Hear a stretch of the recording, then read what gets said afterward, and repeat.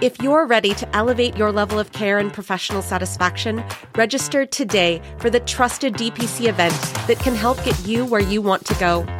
With 3 physician-led tracks focusing on starting a DPC practice, growing a DPC practice, and clinical expertise within a DPC practice, the Direct Primary Care Summit has content for anyone, no matter where you are in your DPC journey. The DPC Summit is happening June 20th to 23rd in Dallas, Texas. Learn more and register today at dpcsummit.org.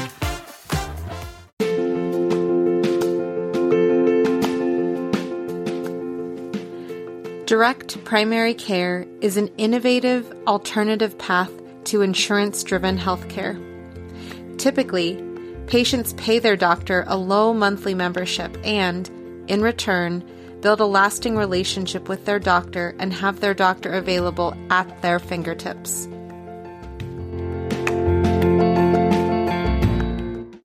Direct primary care is a return to the way medicine used to be practiced and the way it should be practiced.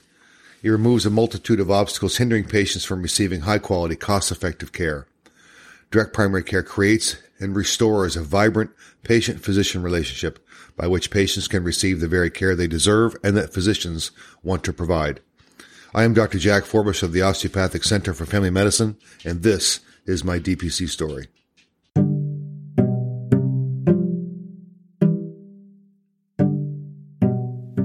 Dr. Jack Forbush is a graduate of Eastern Maine Medical Center's Family Medicine Residency Program and Fellowship in Neuromuscular Medicine / Osteopathic Manipulative Medicine, having obtained his medical degree at Maine's prestigious University of New England College of Osteopathic Medicine. Providing the full spectrum of family medicine, he practices internal medicine, pediatrics, geriatrics, and obstetrics. His particular areas of interest include integrative and holistic medicine, applying the principles of osteopathy across the age spectrum, and the incorporation of information technology in medicine. Each year, he travels to Paraguay, offering his services to the Andrea Ritz Foundation, caring for and enjoying the company of Guarani of all ages. He is actively involved at the local, state, and federal levels in his capacity as the current president of the Maine chapter of the American College of Osteopathic Family Physicians, as well as the president of the New England Direct Primary Care Alliance.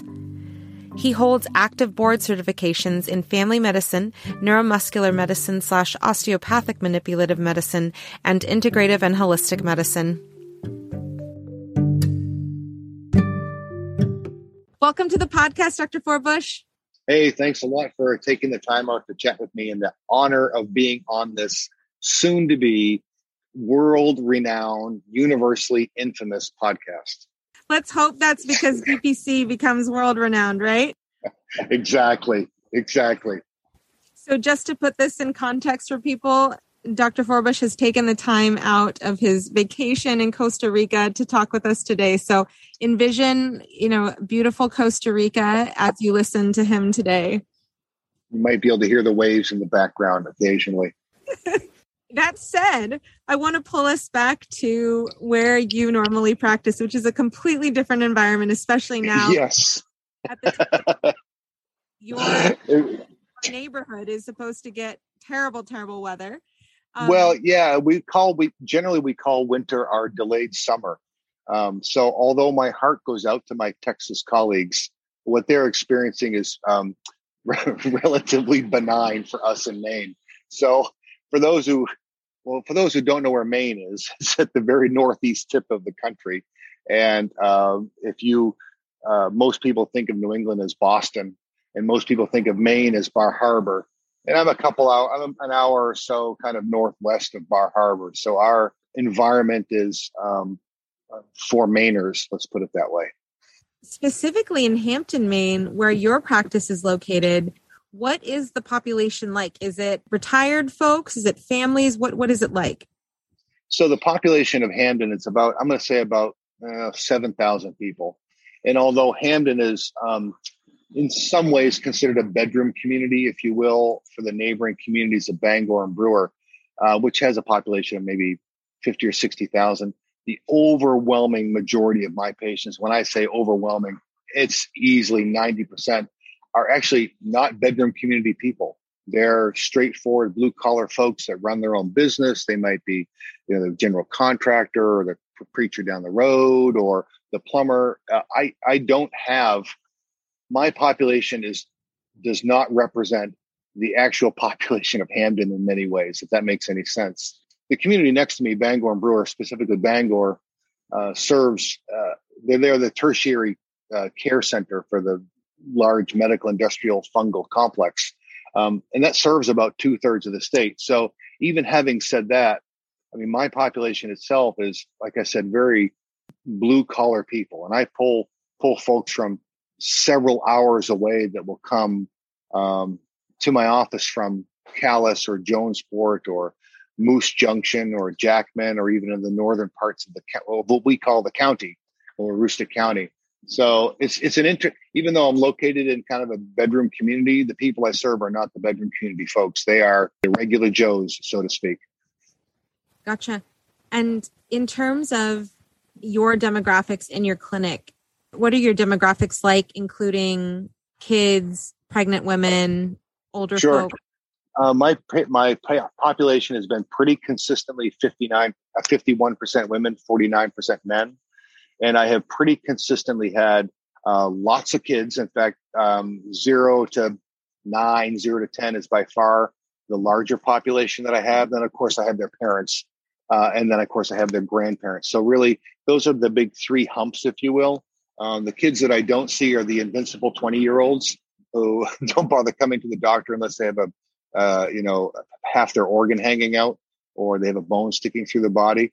But for the most part, like I said, my kid population is by far the predominant one, and then their parents and grandparents. And as an osteopathic physician, I see a lot of the sports medicine osteopathic stuff too. But if you look at the numbers, it's predominantly it's family medicine. It's families. That's what it comes down to. Now that we're jumping back and forth, I want to talk about Paraguay and your involvement in the Andrea Ritz Clinic. You've been involved as the main doctor, going down there annually for several years. And one of the things that I have noticed as a trend amongst my own friends, as well as other physicians that I speak with, is that we as physicians might have had experience in medical school and residency doing service overseas, but you are a DPC doctor who's actively doing overseas medicine regularly and have been for multiple years. How is that working for your practice, and how do your patients take that? Well, on the patient side, they are extraordinarily, and I underscore that several times, extraordinarily supportive of my need, desire, inclination, calling, whatever term you want to throw in there, of going to Paraguay. In fact, they are just as invested, if you will, remotely as I am when I go there. So they know that, for example, as I mentioned offline, this past year was not a trip. We didn't have the trip because of COVID. And the patients were very upset about it. They were like, well, when are you going? Like, what are your backup plans? And so they're very invested in my going there, if you will. And whether it's just emotional or psychological investment, or, I mean, I've had people drop off more stuff than I can carry down there, which is a great problem to have. There's only so much I can fit into a suitcase. So it's really hard to, in some cases, say, no, I can't take that down, because they're being incredibly generous with their time and their financial resources. Yeah, they are 110% on board with my going down there. I'm so glad that you shared that, because a big hesitancy that I hear from people considering doing DPC out of residency is, what are you going to do about vacation or about time off if you are the only doctor there? And you are proof that you can do that even with an active practice. And that's wonderful that your patients are actively supporting you doing this. Now, do you have somebody covering your call while you're away? Yes and no. So yes, I do, but no, I don't. So all of my patients are very well aware of when I go to Paraguay or when I'm on vacation, for example, here in Costa Rica. And I tell them that there is a colleague of mine who I went to residency with who is available if need be. And I kind of give them, I don't want to say kind of tongue-in-cheek advice, but I say to them, if a bone is sticking through the body, you don't need to call anybody. You have my permission to go to the emergency room. Okay. If you have something that's really, I probably need to have this body part put back together, then by all means go. If it's something where you actually stop and think about whether or not you should go somewhere, then that's probably okay to wait until I get back because it's not that acute. But, with the flexibility in direct primary care to offer a lot of asynchronous telehealth, so I tell folks, listen, you can go see my colleague if you want, but just text me first. It might take me a little longer than it generally does when I'm stateside, but please text me first or email me, because we can probably take care of that without, I don't want to say inconveniencing you, but inconveniencing you from having to, and now granted, the colleague I have is a great guy. I'm not taking that away from him, but there is that intimate relationship that you establish with your patients in a direct primary care practice. So I will say that over the past handful or so of years, the number of folks that have actually had to go see that colleague, less than a handful. So even when I'm in Paraguay, which doesn't exactly have the best internet communication services, patients know that, and they know I send the message, he'll respond as he's able to, when he's able to. I think the clarity and the education, providing that to the patients is that solves a lot of the problem or the snafus. And they know, listen, if you're worried about you dying of constipation, then by all means go to the urgent care clinic or something. But even then, the local urgent care and emergency rooms, I've worked with them long enough that they know that my patients don't just kind of willy-nilly show up because they have the sniffles.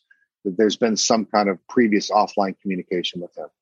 That's pretty awesome confidence that has been built into the community, given that they know that a direct primary care patient has that strong relationship with their doctor who's very invested in their health, and they're not just numbers to their doctor. Yeah, in fact, I've even seen some urgent care or ER notes that start out with, this is a patient of Dr. Forbush who's currently on a medical mission in Paraguay. Patient contacted him while he was away and gave him the following advice and told him to follow up here if X, Y, or Z happened. I mean, I've literally seen that in the dictate, which, is really humbling. I'll be honest with you. I don't really know any other word. I think it just speaks to the relationship that you're able to have in a direct primary care environment. Now, given that you are in Costa Rica on vacation right now, do you have any guidelines for yourself with regards to balancing checking emails, checking into your clinic, and enjoying your vacation? Oh, yes. Yes, I do. So number one, I'm a pretty early riser. So to give you an example, I was up at, 3:30 or 4 o'clock this morning. And that's actually strangely routine for me. So I will use that time, 45 minutes or so, to just kind of check in and see if there's anything I need to address. And then I don't touch it until noon or 1 o'clock. So I really try to, unless something really urgent comes up, I really do try to parse that out so that I'm enjoying my life and the patient, and I'm still there for I forewarn patients. In fact, I just put an automatic reply. I have limited internet connectivity. I'm going to be checking messages between these times. So don't expect a response until then. What communication service are you using with your patients? So I use Spruce messaging service, and I also just use HIPAA compliant email. Some folks like the text, and some folks like the email. I don't really care because they both come to the same inbox, and I respond the same way. So it's actually very, very seamless workflow for me. And I just set an automatic responder in both of those, whether it's my email or with Spruce, that, I've got limited connectivity. I'll get back to you during these hours. Hang tight. You're not dying. So things like that. But both of those have been, I've been a Spruce fan since the day they started. And those cats have got it going on. The day that I learned about how you could set those, that you could preset those, this type of messages, it sold me, and I'm still in fee for service. So it's for those who might not be familiar with Spruce, definitely check them out. So I want to ask if you could share with us about the Andrea Ritz Clinic, because in previous interviews, you've shared about how George and Sylvia created the clinic. But one of the things that I actually was looking up before our interview today was, so Andrea was 12 years old when she passed. She actually passed in 95, the day after my birthday. So it was pretty, because I'm also born in 1982. So one thing that I couldn't glean that I was wondering if you could share was what was Andrea's, what happened with Andrea that they decided to, in her memory, create a medical clinic versus something else? Well, George and Sylvia are absolutely fantastic people. And I don't want to go into too many of the personal details, but I will share things that I have shared publicly in the past. And also my sense, just knowing the kind of DNA that they're made with, is that they really wanted to use this as part of their grieving process. I know that sounds kind of funny, but because they had been in the Peace Corps for so long, and both their daughter and their son had been known by the Guarani people, that they felt it was just really a part that they could continue to allow her to live through the hearts and minds of not only family here in the States, but also her extended family. And in many ways, probably her primary family, when you think about the relationship we have with folks in Paraguay, to live on ad infinitum. And, I've had the humbling pleasure of meeting folks and caring for the folks down there that knew Andrea. And she was clearly a very special young lady. And so I think that was just part of how they processed the incredible loss, and kind of making lemonade out of lemons. I hate to kind of put it that way, but that's probably the best kind of mainer way to say it, I suppose. Just really allowing her to continue to give and to continue to live on in the hearts and minds of people. Stay with us. We'll be right back.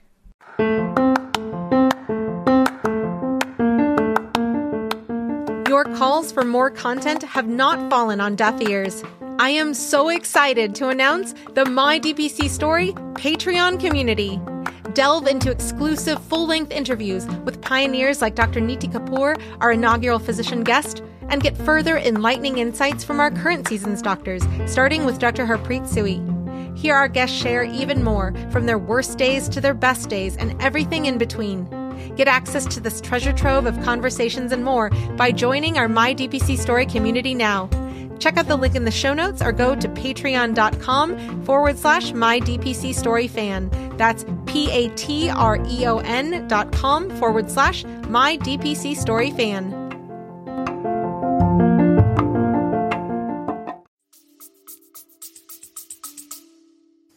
It's definitely a beautiful thing that they are actively helping, hundreds, if not thousands of people every year. I mean, even indirectly, right? Like the people who might come to the clinic and see you or see Cesar or see Dolly, they have family members too that might be, extended family might be relieved because the patient is getting care. So I would assume that it's thousands of people that are benefiting. And the fact that Andrea's name is on the clinic, I think that's absolutely beautiful.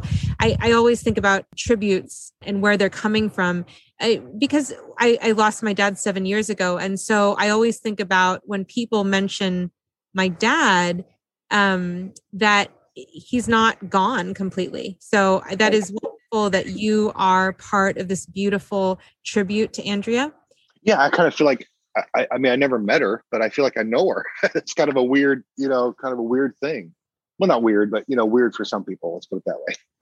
When you are getting ready for your trip down to Paraguay, what does that look like in terms of, do you coordinate care with the team down in Paraguay before you go within weeks, or have you been operating the whole year through, so it's a quick turnaround from your clinic down to Paraguay? Yeah, it's become a much quicker turnaround, if you will. Historically, George has gone down 2 weeks ahead of me to get some of the more logistical things together.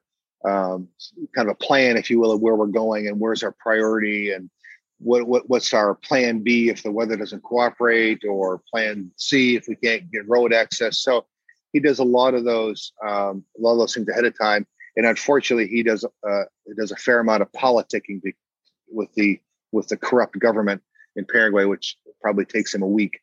But with the advent of things such as WhatsApp or even just texting, really, we're able to continue a lot of that care even after I'm gone. So Cesar or Dolly, he'll send me a picture of an EKG, or send me a picture of a rash, or send me a picture of someone's MRI, or send me a picture of a lab, all that sort of stuff.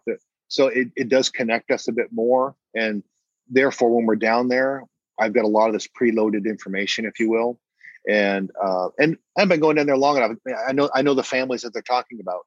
We're going over to fill in the blank name, and we're going to go see Theo. Oh yes, I remember Theo. His wife is this. The kids got this.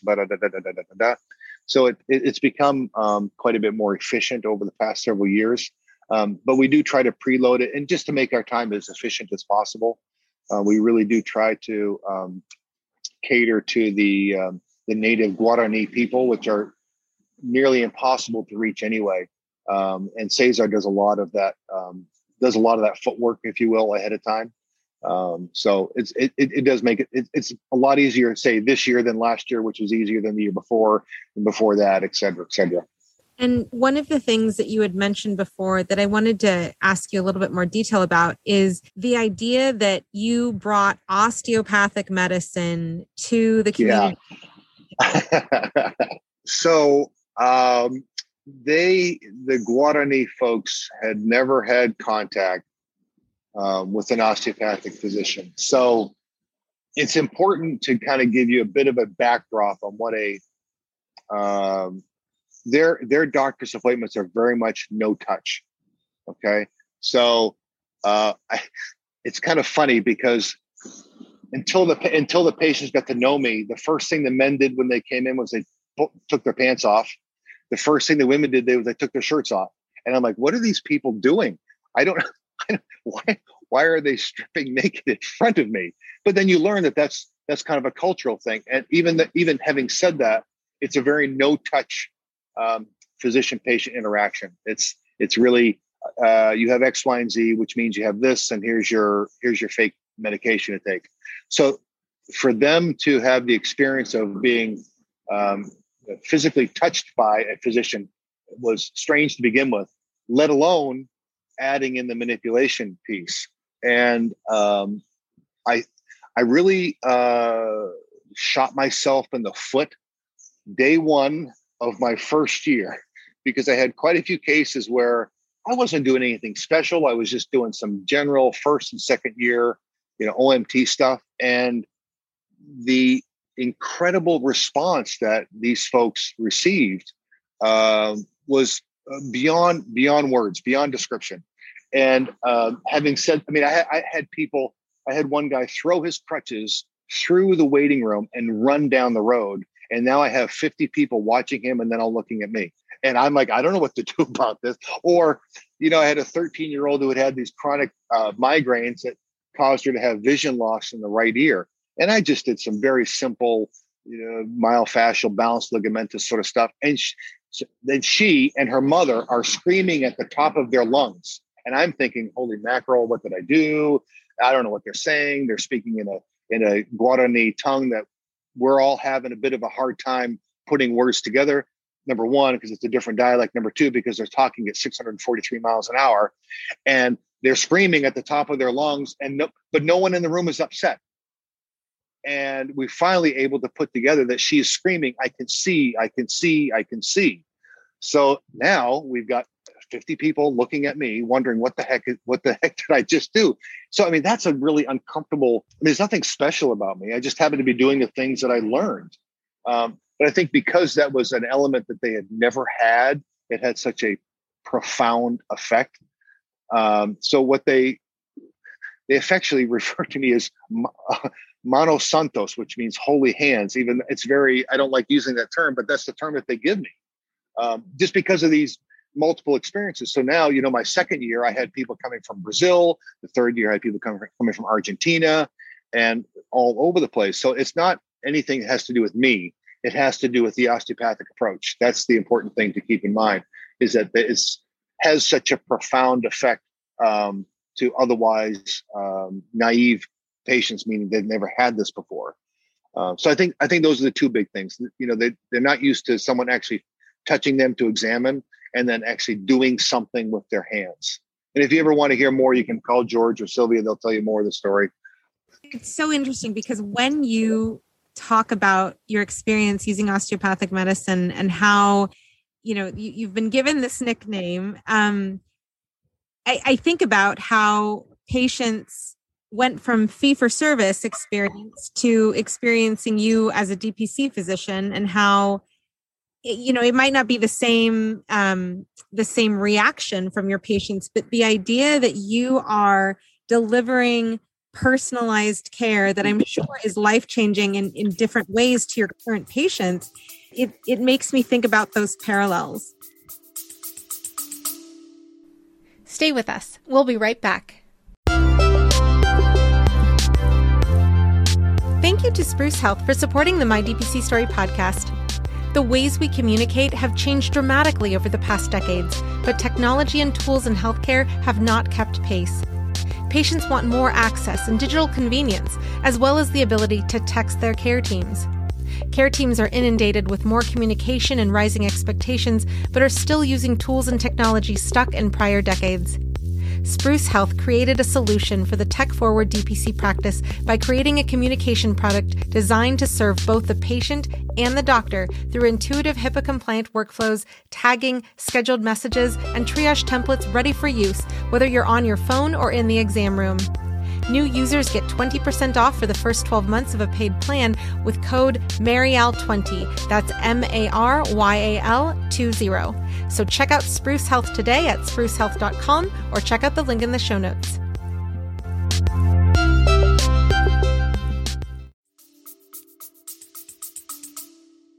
Oh, I think there are tons of parallels there. I think that our patients are starving, figuratively and literally, for healthcare.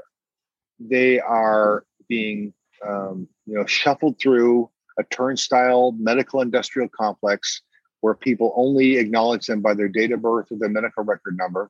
They're not being heard. They are literally being starved. And when they enter a direct primary care practice, it's sort of like you haven't eaten for a month and now you're sitting down at a smorgasbord. Like, where do I start? Now that can be very difficult for some patients and DPC physicians to be like, oh my gosh, what am I? This person's going to suck me dry like a Hoover. But I think the reality is most of the time they're so hungry that they initially just want to feed. They just want to feed, and then, at least in my experience, what I have found is that once patients realize, no, this is actually the real deal. I don't have to eat all at once because the smorgasbord is still going to be here. So they learn that over a couple of visits. Once they really understand that what I am purporting or proposing as a medical practice is actually valid. I've noticed that with, not so much now because the word's gotten around. I've been doing this for, 7 years or whatever. But certainly when I first started doing the direct primary care model, patients would come in like almost like a dare, like they're daring me to fulfill what I'm saying that I'm going to do. And then once you do that, you kind of burst their bubble, like, well, crap, I guess what is really okay. I guess this really is what it is. Okay. I guess I don't need to come in every 15 minutes then, or something like that. So that's important for new DPCers to hear that is a phenomenon. And if you ever want to vent with me, more than happy to chat with you. But it is a phenomenon that kind of regulates itself more times than not. I'm glad that now you're 7+ years into practice, that your patients, are not in that disbelief mode, so that you can also have a nice vacation too. No, that's entirely correct. So they in fact, let's see. I think I dealt with maybe 3 messages today. All of them started out by saying, "I'm really sorry for disturbing your vacation, but I have a quick question about my mom had cellulitis, about my kid who had ear pain that's teething," all that sort of stuff. And all of them ended with, "Enjoy your very well-deserved vacation." Now, I want to ask about your transition, because you've spoken previously about how other physicians who were in fee-for-service were completely in disbelief that you were going to transition to DPC. You've talked about how the patients express their, hesitancy or fear in joining the model. But what about your transition going from fee to service to DPC? How was your growth initially, and what helped you to get momentum to be where you are now, where the patients are joining because the word has gotten out? So I'll take you back to 2013, okay, or in 2012. So I had an insurance employed practice. That's the way I like to refer to it, because I worked for the insurance companies. I didn't work for patients. And I'm going to say at least the year, if not the 2 years prior to me converting, I, to be frank, really grew to hate myself. Particularly the year before I transitioned, I frankly became a very angry, bitter. Is this podcast edited for less than publicly consumable terms? A very angry SOB. I had a lot of physical somatic symptoms like IBS and reflux. I wasn't sleeping. I was drinking 3 pots of coffee a day. I was just angry and mean, and I did not like who I had become in the mirror. And my wife would certainly validate that, as would my kids and as would my staff at the time. Just a miserable SOB. And really, I remember looking at myself in the mirror one day, and I said, I cannot believe the monster I have become. And I cannot do this anymore. So I did what every smart man does, which is not tell his wife. And I wrote all of my letters of withdrawal to the insurance companies, mailed them, waited a couple of days, and then told Kristen, my wife, and made sure that I did that from at least 3 hours away so she couldn't kill me. I'm joking about that. But no, really, I was sick and tired of being sick and tired. And I had about 27 or 2,800 patients at the time. And there was no template, no framework for this thing that we now call direct primary care. I had a colleague, Mike Champy in South Portland, that had gone insurance free, but not membership based at the time. And so I was chatting a lot with him, and he was prompting me to stop being a mean, you-know-what. And I kept telling him to go screw and all that sort of stuff. And basically Mike and I, we had heard like through the grapevine of some other people trying to do something different without insurance, but really there was no template. And so literally I shot from the hip and said, I'm putting this together. I don't know if it's going to fly, but I can't keep doing what I'm doing. So even if it fails, I'm no further behind. I can work at Walmart handing out smiley stickers, or, hand out Z-Packs at the local urgent care ER if need be. So that's really that was the breaking point for me. And so I made that decision in December 2013 and went from 27 or 2,800 patients on New Year's Eve to about less than 100 on New Year's Day. What was the reason that those patients stayed? All of the patients that stayed, or I should say most of the patients that stayed, were folks that I had taken care of from residency, and that had followed me to the first private practice that I worked at. They'd followed me back when I took a job for the industrial complex in town, and then they followed me to my new practice. So, that's a pretty humbling thing to have. And I remember one in particular, a retired teacher who said, I've stuck with you this long, might as well keep going. So the folks I've been taking care of a long time. And I was, there was quite a bit of kickback. And I found that one of the responses that I gave to patients that I think struck home a lot is I said, I'm not leaving. I'm not going anywhere. I'm staying right here. And I would love to have you stay, but I understand if you need to go somewhere else. But I want you to know I'm not moving. So, yeah. So that's kind of my transition.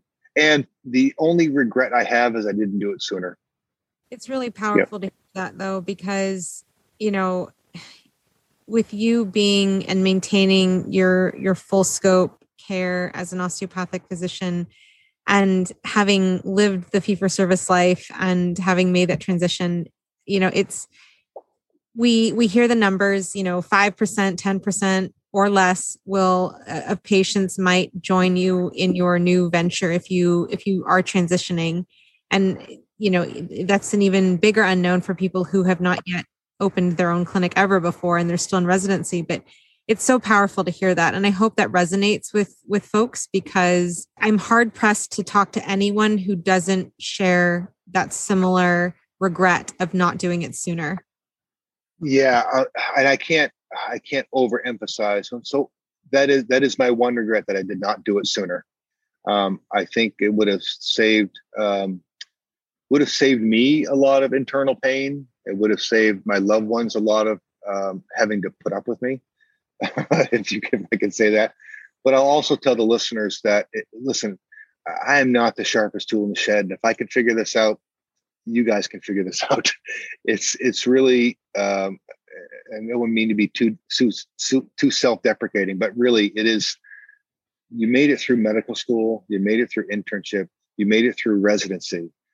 This is such an easy thing to do compared to what you have done. I don't care if you're single, married, kids, no kids, male, female, 40, 20, 50, it doesn't matter. I mean, this stuff is, like I said, if I can figure this out, and I'm more than happy to tell you what not to do, because I made plenty of mistakes along the way. But if I can figure this out, anybody can figure it out. Now, you are still practicing obstetrics, and you are also doing inpatient medicine. Can you share with us a little bit about how you balance all of that in your practice? Sure. So I still do inpatient care, and I still do obstetrics. I don't do nursing home anymore. That volume just got to the point where it was, if I have one of my patients that is admitted to, say, a skilled facility, I'll follow them. Like if they had their hip replaced or something like that.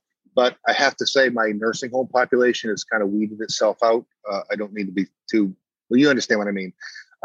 So a lot of this comes back to really patient education. So number one, patients know that I'm going to see them when they're in the hospital. And that's number one. Number two, they're not allowed to have a doctor do anything unless that doctor has spoken to me. And even if they haven't spoken to me, the patient says, no, I need to talk to Dr. Forbush first. Because I tell them, sometimes hospital physicians kill people. And it's not necessarily intentionally, but they don't have the working, intimate relationship of the nuances of your care that I have. And I'm not saying that they don't know what they're doing. I'm just saying they don't have a broader sense of the system that you live in. So not to call them into question, but simply to provide them a different perspective on how the care needs to be delivered. And I will tell you that and I'll use surgeons as an example because that's probably the more common thing. The surgeons that I work with are very acutely aware of that, they're allowed to cut, but not much else. I hate to say that, but really a lot of it does come back down to the patients. And so I've had patients call me from the floor and say, I'm assuming that the ER didn't let you know that I was admitted last night. So I'm calling you from room 524, letting you know that I was admitted for X, Y, and Z. And I say, okay, fine. I'll be by during lunch or at the end of the day. And it seems like it's a lot to manage, but it's actually, when you've got that kind of relationship with patients, it's actually pretty easy. There is a residency program at the tertiary care center that will do a lot of the stupid computer work for me, which, as much of a techie as I am, they have a sucky computer system. I'm just going to admit that. So they'll do a lot of that kind of, minute stuff for me, but it's actually relatively straightforward. I think the other thing too is that my hospitalization volume has gone down because I'm able to see people when they're sick. So there's a lot of preemptive care to prevent hospitalizations that we do on a daily. And we have our CHFers that know if you gained more than 3 pounds and you're getting, don't even bother calling for an appointment. Just show up at the office. Just show up and we'll take care of you. As far as the OB side, I do use a residency program from time to time, but it really comes down to having a good relationship with patients. So I got reminded of a story from last year when I was in Costa Rica. The young lady who I've delivered all four, now 4, but at the time only 3. Delivered all 4 of her kids, and she was She was due about a day or two before I was going to return. And I said, listen, we got one of two things. You either deliver before I leave or you keep that baby in until I get back. I get back into town. She calls me and says, are you back in town? Yes. Okay, we can have the baby now. We had the baby that night. So, I mean, that's just a weird example, but it really does speak to the relationship you don't make. You're not allowed to have this baby until I'm back in town. Well, what am I supposed to do? I can tell you what you're not supposed to do. Okay, so don't do any of that stuff that makes the baby come sooner. Okay. Just having a 3-month-old myself, if I was that mom, I would have been the happiest mom ever. and I've had other women who said, okay, you're leaving it. Okay, we're going to have the baby before you leave. And they've called and said, okay, we're having the baby today. Even first-time moms, believe it or not. Well, especially that they know that you're going to be there for them after the delivery, right? I mean, that's one thing that most moms don't get when they go to the floor and they deliver in a hospital, and a totally separate team of doctors is rounding on their kid than rounding on them. And so it doesn't surprise me that first-time moms have that reaction too, but I'm glad they do. Oh, so one of the marketing phrases that I've used was, I know who would deliver your baby, but do you? Because they get shuffled around to whoever the laborist is or whoever the OBGYN is. Like, if I do your OB care, I know who will deliver the baby. I have missed one delivery in 20 years, which is, that's incredible. And so, moms kind of joke about that. Oh, I know who's delivering my baby, but do you know who's going to deliver yours? It's kind of like a joke now among the moms. But we have a birthing center in town that's really grown up. And so a lot of women are going there. So like everyone else, my volume has gone down because the birthing center volume has gone up. But even then, I have someone due, I guess maybe a couple of days before I get back, and she's a nurse, and she's like, what are we gonna do about my kid? You have a smartphone, so turn that sucker on, give me a video, we'll go over a few things. But it's that kind of relationship that you develop that really allows you to have that kind of interaction with folks. Yeah. Now, given the investment that you've put into your practice and the relationship you have with your patients, had you ever considered adding another doctor to your practice? Oh my Lord. Yes, yes, yes, yes, yes, yes, and yes. I have been, for all intents and purposes, begging to get someone to come. I could easily take 2 other physicians in my practice, easily, without even blinking. So I still have some residual time of service patients. When I first opened a membership, I offered folks the ability to pay as you go and submit to their insurance. So I still have that I have that group of folks and that's fine. I don't mind. But the past several years, it's been membership only. So I've got about 1,200 patients total. And we've had 100+ family waiting list since last March. So, and having said that, we have been rolling people in. So we add someone this morning while I was having Costa Rican coffee, which by the way is incredibly good. We get 3 new inquiries today. My husband and I want to put on the waiting list. I have a family of 5. We just moved to. So if anybody wants to move to Maine, which has wonderful winters, by the way, I should mention that, and a very brief summer, but a beautiful autumn/fall. I could easily take two other physicians easily. Yeah. You have medical students rotating with you every month. And what is it like for a medical student? What type of experiences does a medical student get when they're with you? And have you gotten any interest from them about DPC? So yes, I've gotten interest from them about DPC, and I'll probably see them come back in a handful of years when they're done their residency. So the one rule, and I send a little Word document, if I will, that's got some tongue-in-cheek things like they have to watch the Star Wars trilogy if they haven't watched it before. They have to watch Blade Runner. They have to read Atlas Shrugged. They have to read Fahrenheit 451. They have to watch Evil Dead 3: Army of Darkness. They have to watch like all these kind of really fun, and including House of God. If they haven't read House of God by the time they come to me, they have to read it during their rotation. And I will buy them the book so that they read it. But all that kind of funny stuff aside, I'm very clear with the medical students that when you come here, you're going to be a doctor. Like, that's the way you need to act. Yes, you are at a learning stage. Yes, you have things that you need to get under your belt, but you're going to be a doctor. And the more that you picture yourself as a doctor, the easier it's going to be moving forward.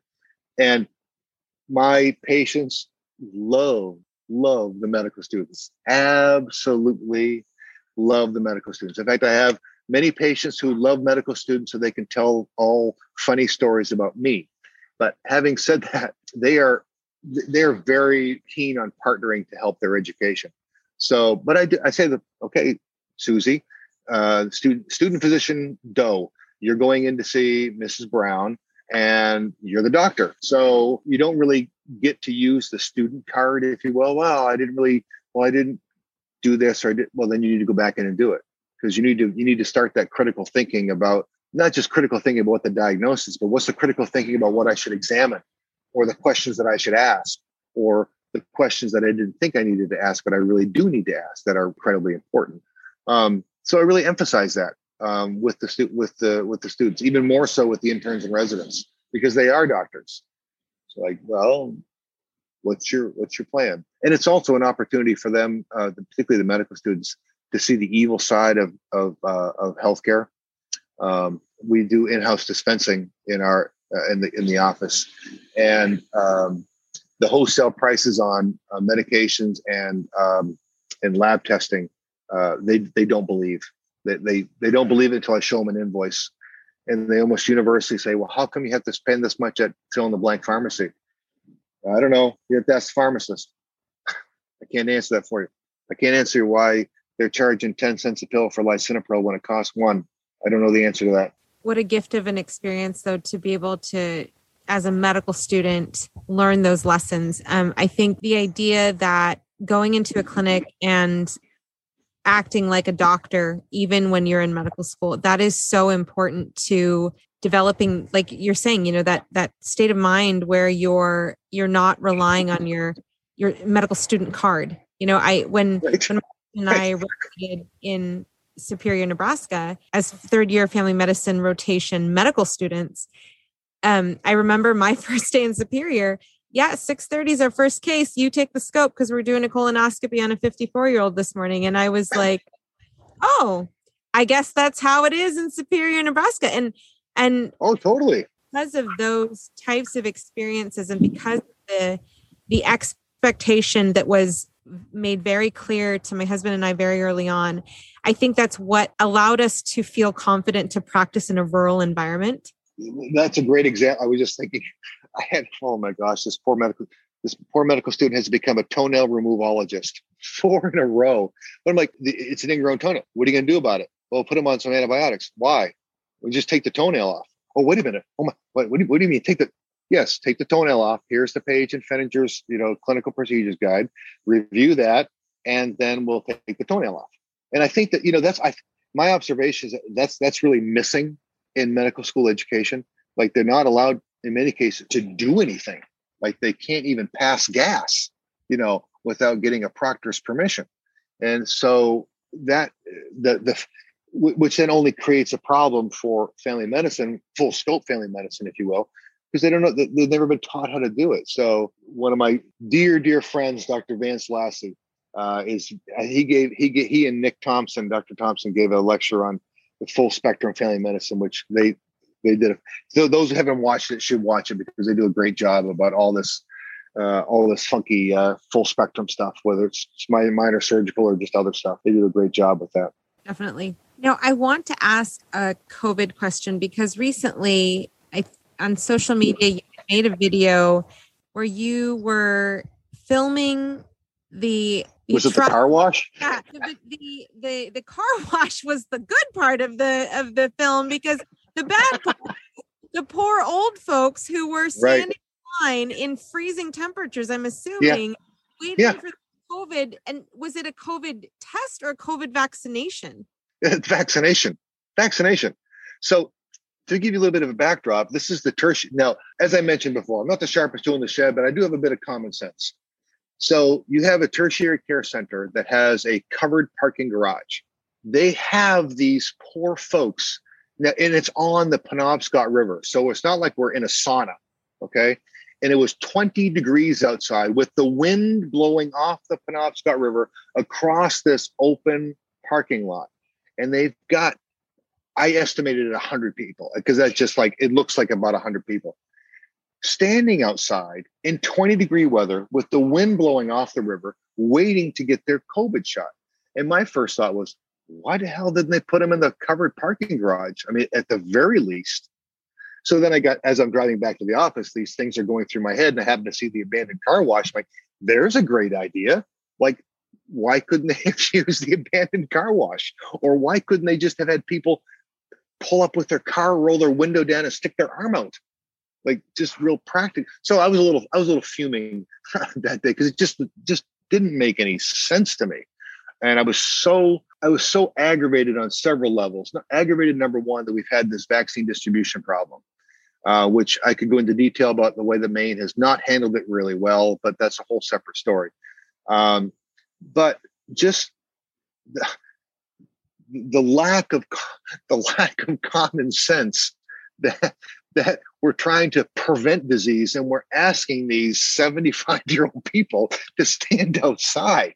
I mean, it's just ridiculous. It was just beyond, in my mind, beyond stupidity. Since the rollout of the vaccine in Maine, and, for those doctors who might be listening who are active on social media or who are just aware of DBC news in general, people like Dr. Lisa Lucas had been interviewed Right.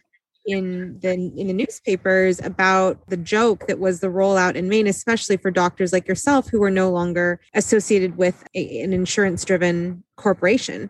So with vaccinations continuing in the future, are you and other doctors in Maine who are independent doctors planning on doing vaccination for patients or other independent doctors and other independent practitioners? Yeah, so we, as the main arm, if you will, of the New England Direct Primary Care Alliance, has made it very clear that we are more than willing to, for example, purchase the freezer necessary to store these. I'm pretty sure Dr. Lucas mentioned that. If she didn't mention that, because she mentioned it somewhere else, we are more than willing to do that. There are three main obstacles. Number one, our major healthcare systems, all of which have been dinged for inappropriately diverting COVID vaccines to their non-clinical staff. Problem number one. Problem number two is the state has said we are not going to provide immunizations for any practice that has less than 500 eligible patients. That's problem number two. Problem number three, we have our governor's sister, who had been at the osteopathic college, and she's not a DO, she's an MD doing some kind of public health thing, was recently interviewed and mentioned that private practice is not capable of preparing and administrating multi-dose vial vaccines, nor are they capable of answering patients' questions. So, that sends a very clear message on how I'm not going to label anybody, but how our governmental institutions view primary care. And having said that, we're going to continue fighting, whether it's the COVID or influenza or MMR. It is unfortunately one of those things that I guess we need to find the right person to talk to or something like that. Got to pay. I hate to say pay somebody off, but we're more than willing to do our part. But in order for us to do our part, we have to have someone willing to let us do our part. If that makes any kind of weird sense. And early on, I think it was the first week or the second week of the vaccine rollout, I did a little quick math and estimated that with pretty close accuracy that our 15 DPC practices in the state of Maine would have matched the vaccination rollout for the entire state at 3.6%. I said, if they just had given us some, we could have made that 7.2%. But neither here nor there. So I know that Dr. Lucas is working hard at pulling strings where she could pull them, as are the rest of us. She's really taken the lead for our regional group. But it is, it's a fiasco would be an understatement.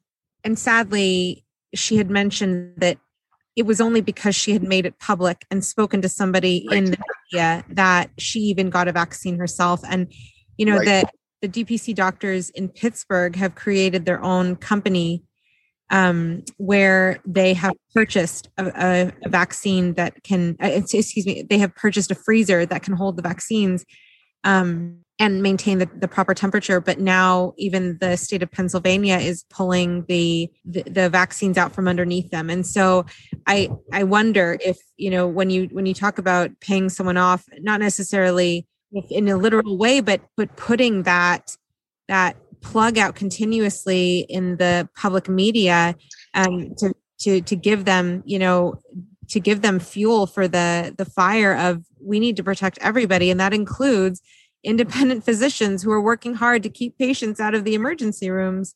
So, yeah, I'm on staff at both the hospitals in the neighboring town, and was told on multiple occasions that I was not eligible for the COVID vaccine because I was not an employed physician. Multiple times. And I made enough of a stink, not necessarily for me, but there are other independent physicians in the area that they're ignoring as well. And finally, I was offered it, and I just kind of had this ethical, I don't want to say dilemma, ethical crossroads in my mind. I said, you know what? I actually can't take this because there is so much theft and corruption with diverting vaccine to the people that need it that I personally, I don't think anybody else should have to take this position. I personally, I can't do that. So I looked at both of my local hospitals who are diverting vaccines to non-clinical staff. When you can give me assurance that everyone in our community over the age of, at the time it was 70, has received this vaccination, I'll step in line. But I'm also going to tell you, if I see any of my colleagues, any of those what's in line, and I see that there's an elderly gentleman or elderly woman that hasn't gotten it, I'm going to make a big public stink about it. Because sure, you're a doctor, sure, you're a nurse, or sure, you're whatever, and sure, you are a frontline healthcare worker, whatever baloney term we're supposed to be using now. But you're 35 years old or 40 years old, and you have no healthcare problems versus the 75-year-old fellow who's got, the trifecta of health conditions. But that's a decision that I came to for myself, and I would never expect anyone else to take that other than me. So, a little rant. Sorry. Well, no, I sadly, but not surprisingly, that is a problem all over the state. Yeah, when the business staff that ever interact with patients got the vaccine long before our residents did, that wasn't cool at all. Or our ICU nurses, or fill in the blank. That just wasn't cool. So I hope you guys do, and I hope that everybody who is wanting to house and distribute the vaccine, I hope we get more independent doctors being able to do that as we go into the future. Yeah. And geographically, Dr. Lucas's place is actually pretty ideal for the geographic layout of our practices in Maine. I'm the furthest north, but she's a little more south than halfway, but still a very, very favorable location to do it. And she's a firebrand, so she'll make it happen. There's no doubt about that. Now I want to shift to your role as the tech guru in DPC, because whether you like it or not, you definitely are the person. When people hear VoIP, they think Dr. Forbush. When people hear, so I want to ask you first, what EMR are you using and why? I'm going to tell you that I am in the process of changing over 100% to Acute Health, and I'm going to leave it at that. It would not be fair for me to say who I'm leaving and why I'm leaving, but I'm more than happy to answer that on a personal level with anybody who messages me. So I'm moving to Acute Health. It was delayed a bit because we had some medical issues with my staff who had some health problems. That delayed it a bit, but we plan on going completely on with Acute Health pretty much by the time I get back from vacation. And for those who have seen Acute perhaps at like the Hint Summit via the virtual table, or who have seen the YouTube videos, can you tell us why you're going with Acute and what to expect with Acute in the near future? Sure. I think Sharud Agrawal, the creator of Acute, I think, approached developing an EMR from a very different and beneficial angle, and that is from the patient's perspective. And I think that allows him to have a different lens by which to look through the EMR that makes it much more amenable to, particularly to direct primary care physicians. So I that's number one. I think the overarching philosophy. Number two, I'm pretty sure he runs on just as much caffeine as I do, because he is constantly rolling out new feature additions, little nuances and things like that, things of that nature. So I don't think there's a week or two that goes by that something new hasn't been added.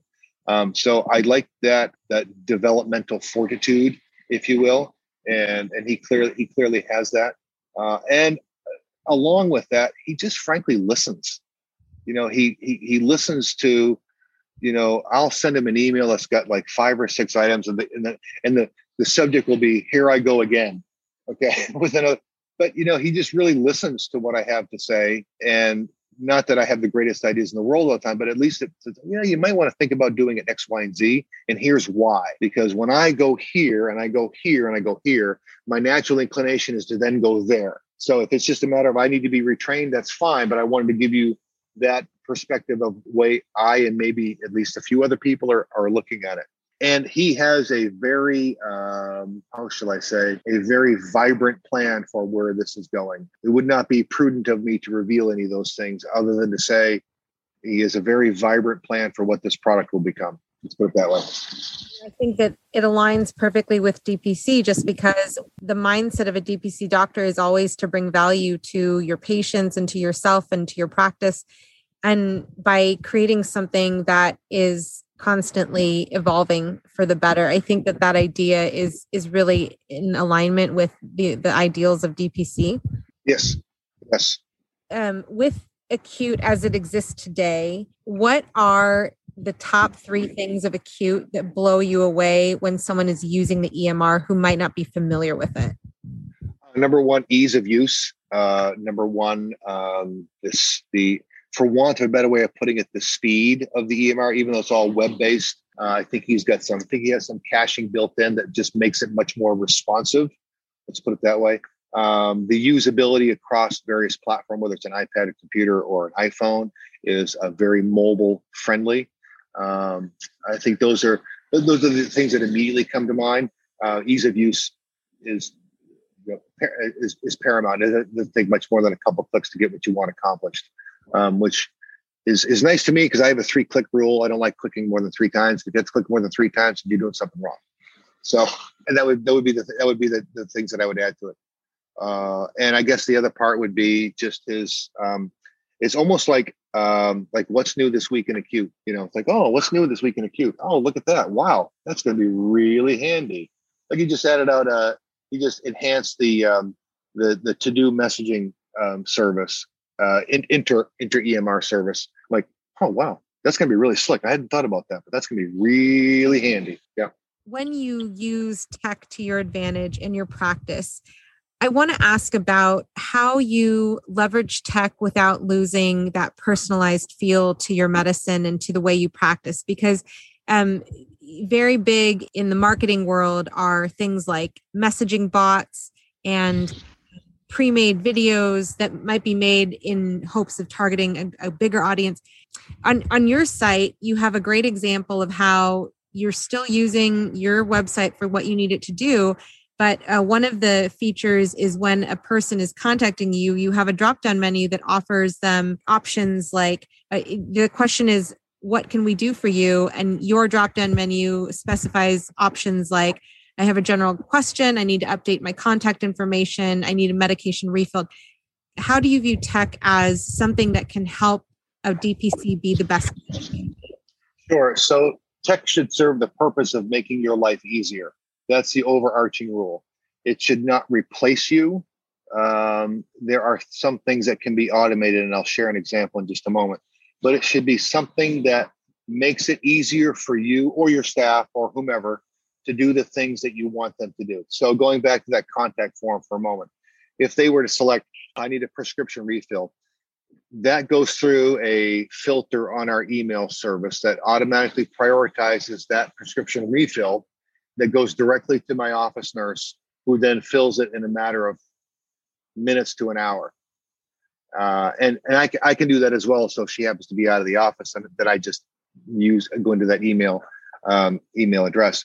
Or if someone clicks the link that I want to learn, I want to be added to our list, that automatically creates a line item in a Google Sheets spreadsheet that puts all that contact information that they put in, automatically adds them to the next line, which then is for all intents and purposes highlighted, if you will. So when we come in the morning, we can see, oh, we've got 2 or 3 new people that are added. We need to just touch base with them.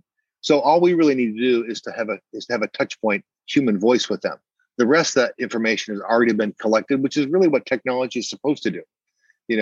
It should collect that information and parse it down in a way that is most meaningful to you, for you to do the human interaction part.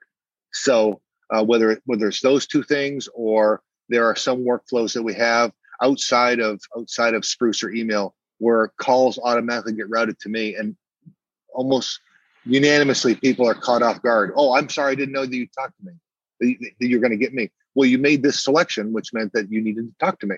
So you're talking to me. How can I help you today? So the big overarching thing, and I think things like bot apps are very helpful for parsing some of that information down. Like, for example, the Facebook bot, or I had a website bot on my site for a while, and I took it down because I want to revamp it and make it more user-friendly, if you will, less body and more human-y, if that makes any sense. But that will help to divert messages and divert questions to the most appropriate resource, which may be me, or maybe Betty or Kim, my office staff. With regard to the pre-made videos, I think they're really handy as a resource.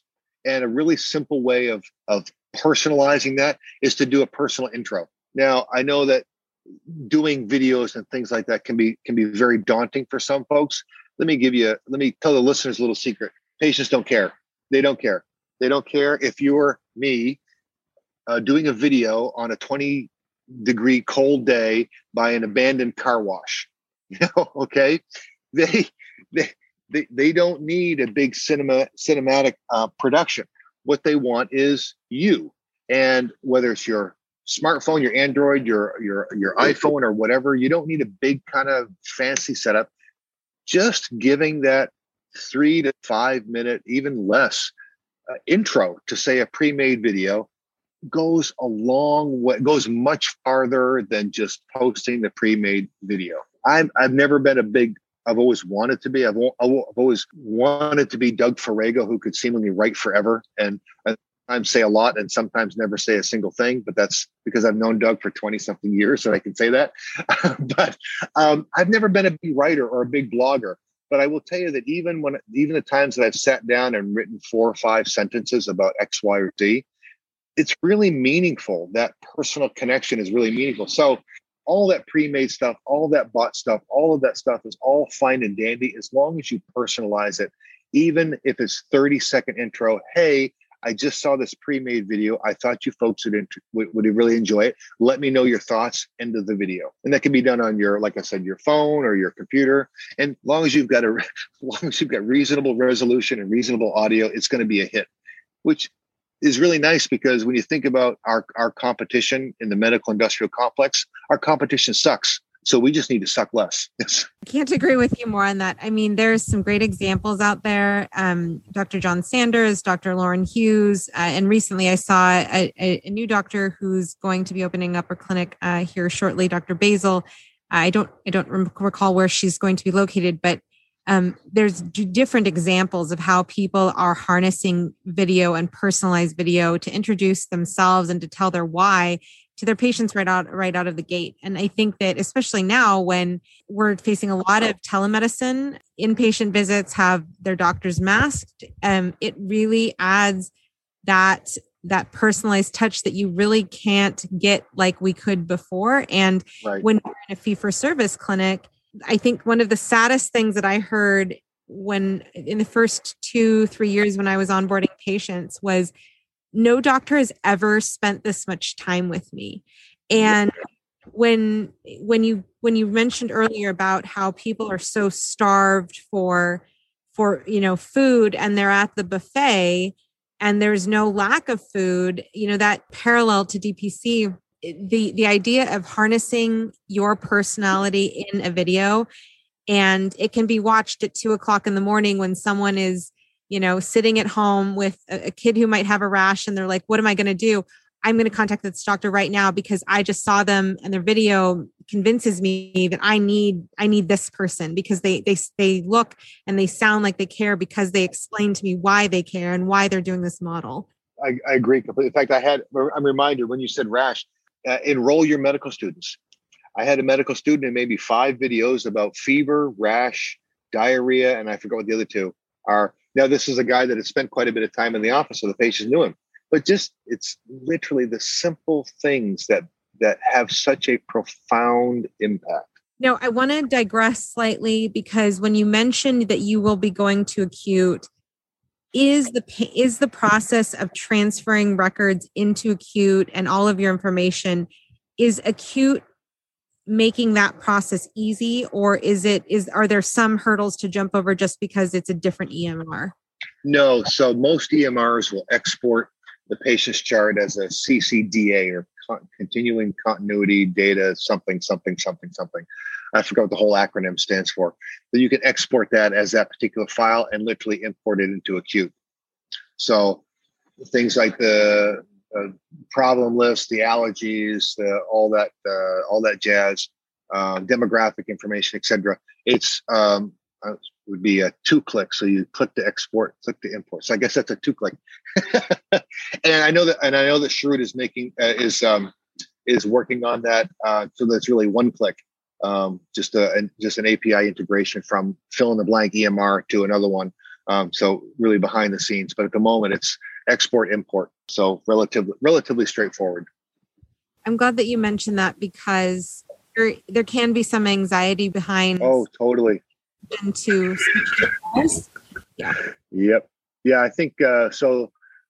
Let's see. This will be my 7th EMR or 8th EMR or something like that over time. Part of the problem is that I end up doing a lot of beta testing or alpha testing, sometimes for a lot of things. So, which kind of shoot myself in the foot sometimes. But it is and will continue to be a fairly streamlined process. Given that you are the beacon of hope for using tech to make things easier in our lives, what other tech or tools do you use and love? Okay, so I already mentioned Spruce, which I have a love fest with.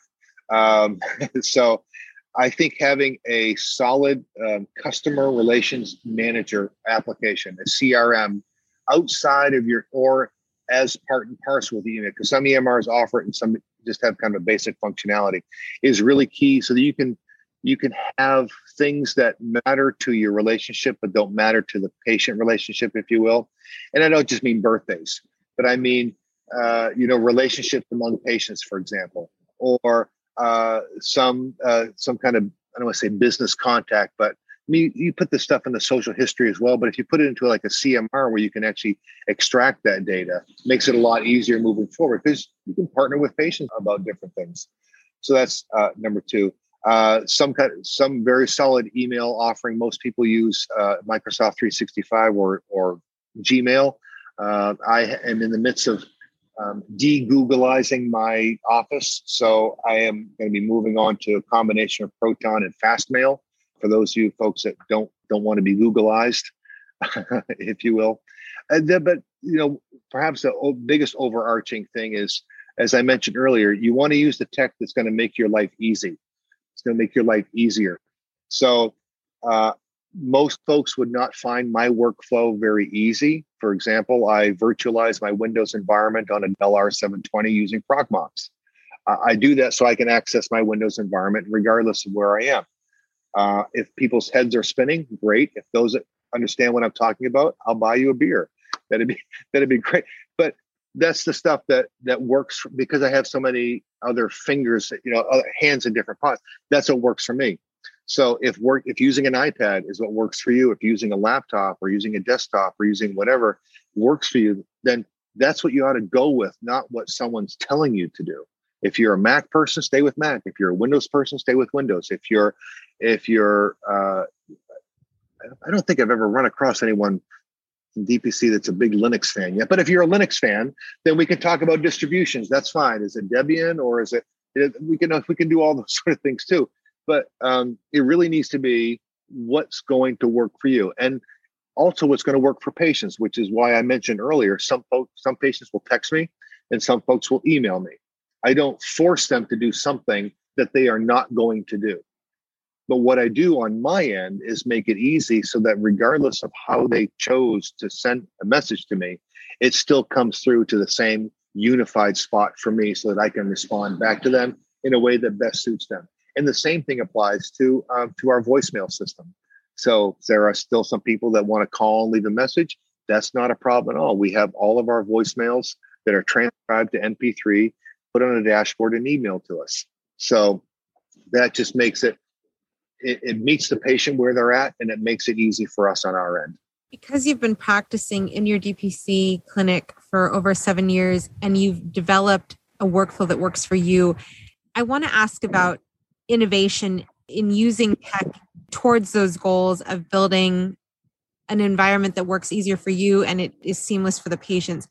When you are doing your everyday, duties, how do you reevaluate your practice to see if there's some innovation needed, or if you'd like to improve, one aspect of your DPC by utilizing tech?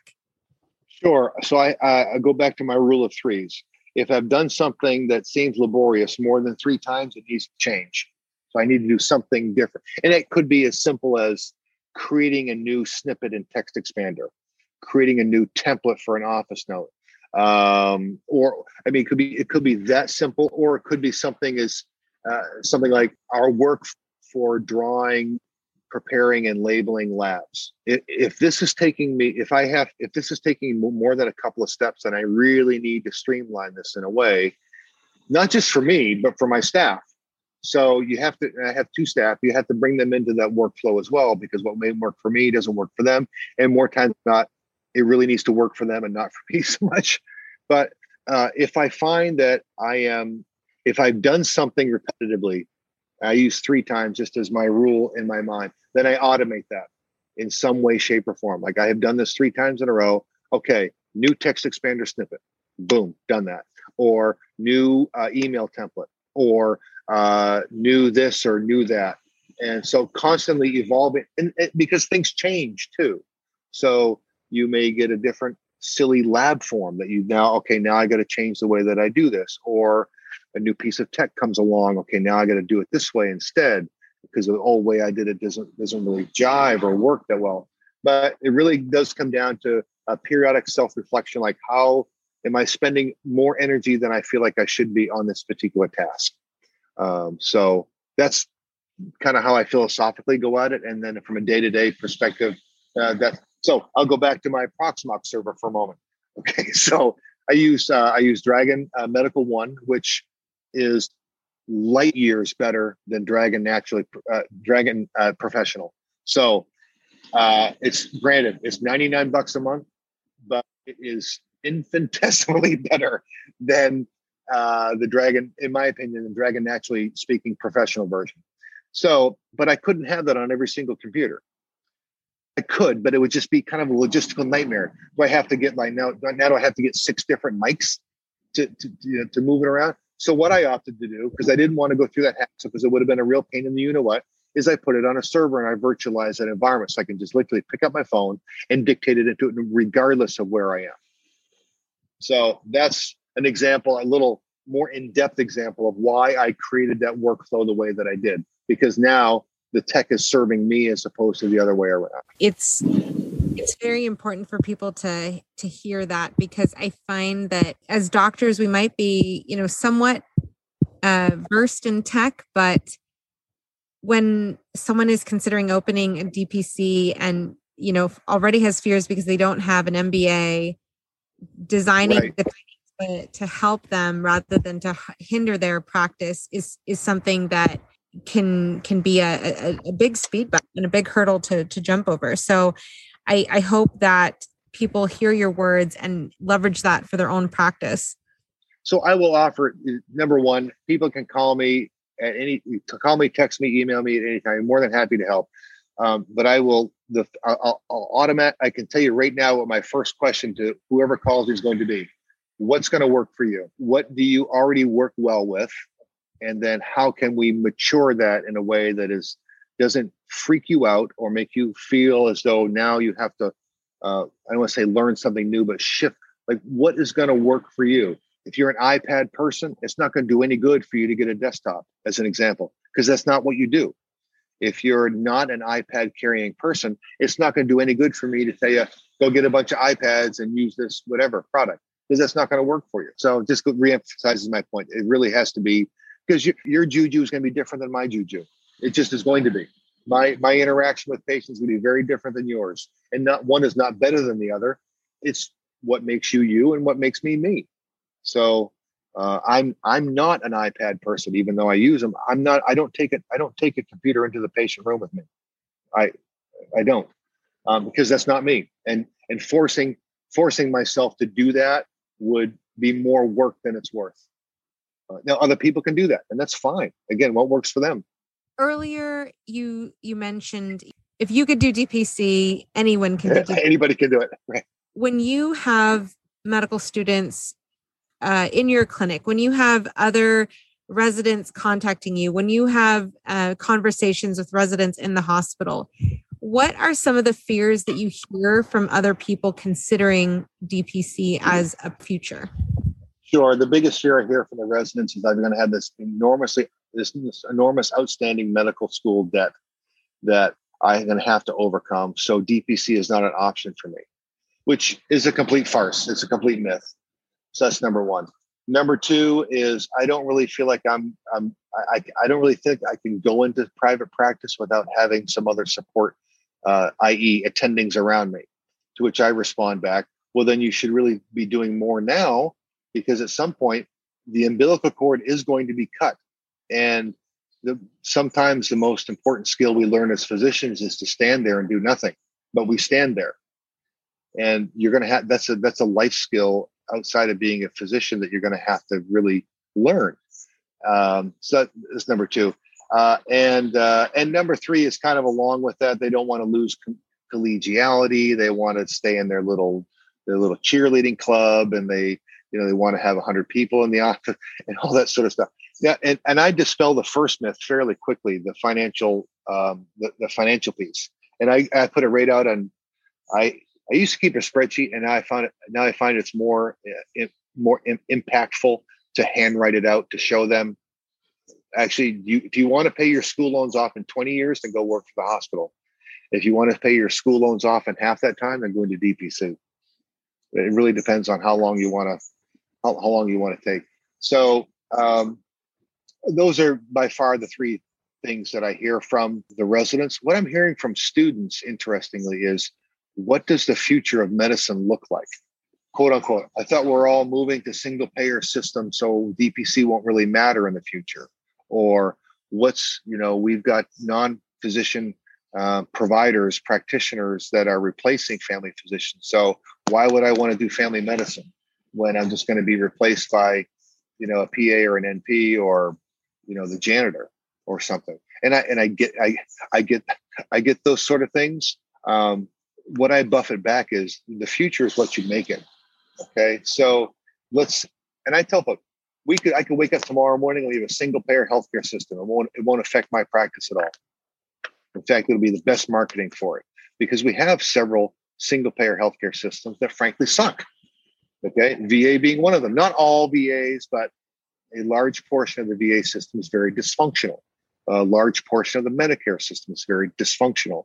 A large part of the state-run, in our case, main care system is dysfunctional. Not all of it is, but a fair amount of it is. So that's not going to, and I'm not trying to make a political statement. This is observational. It's going to be the best marketing for me. So single payer can come and go, and DPC will still be around.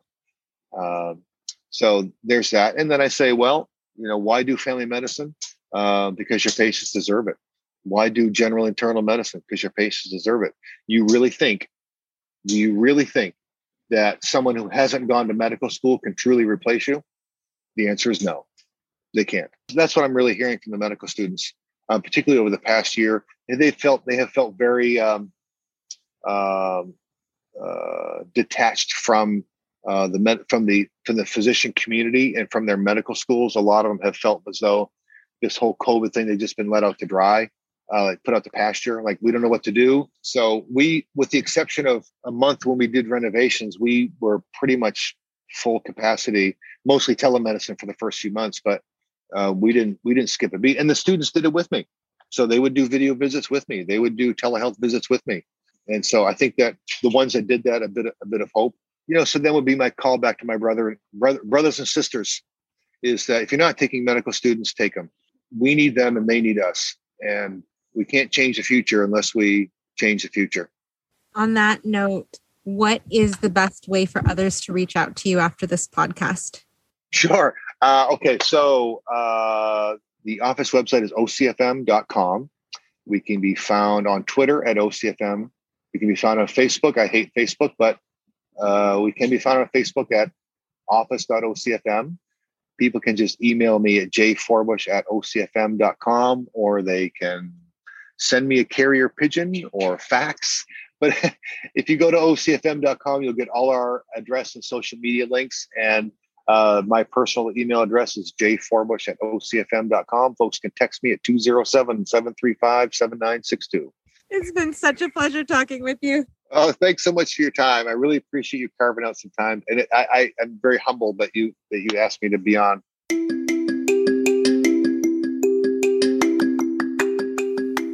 Next week, look forward to hearing from Dr. Lauren Hetty of Direct Doctors.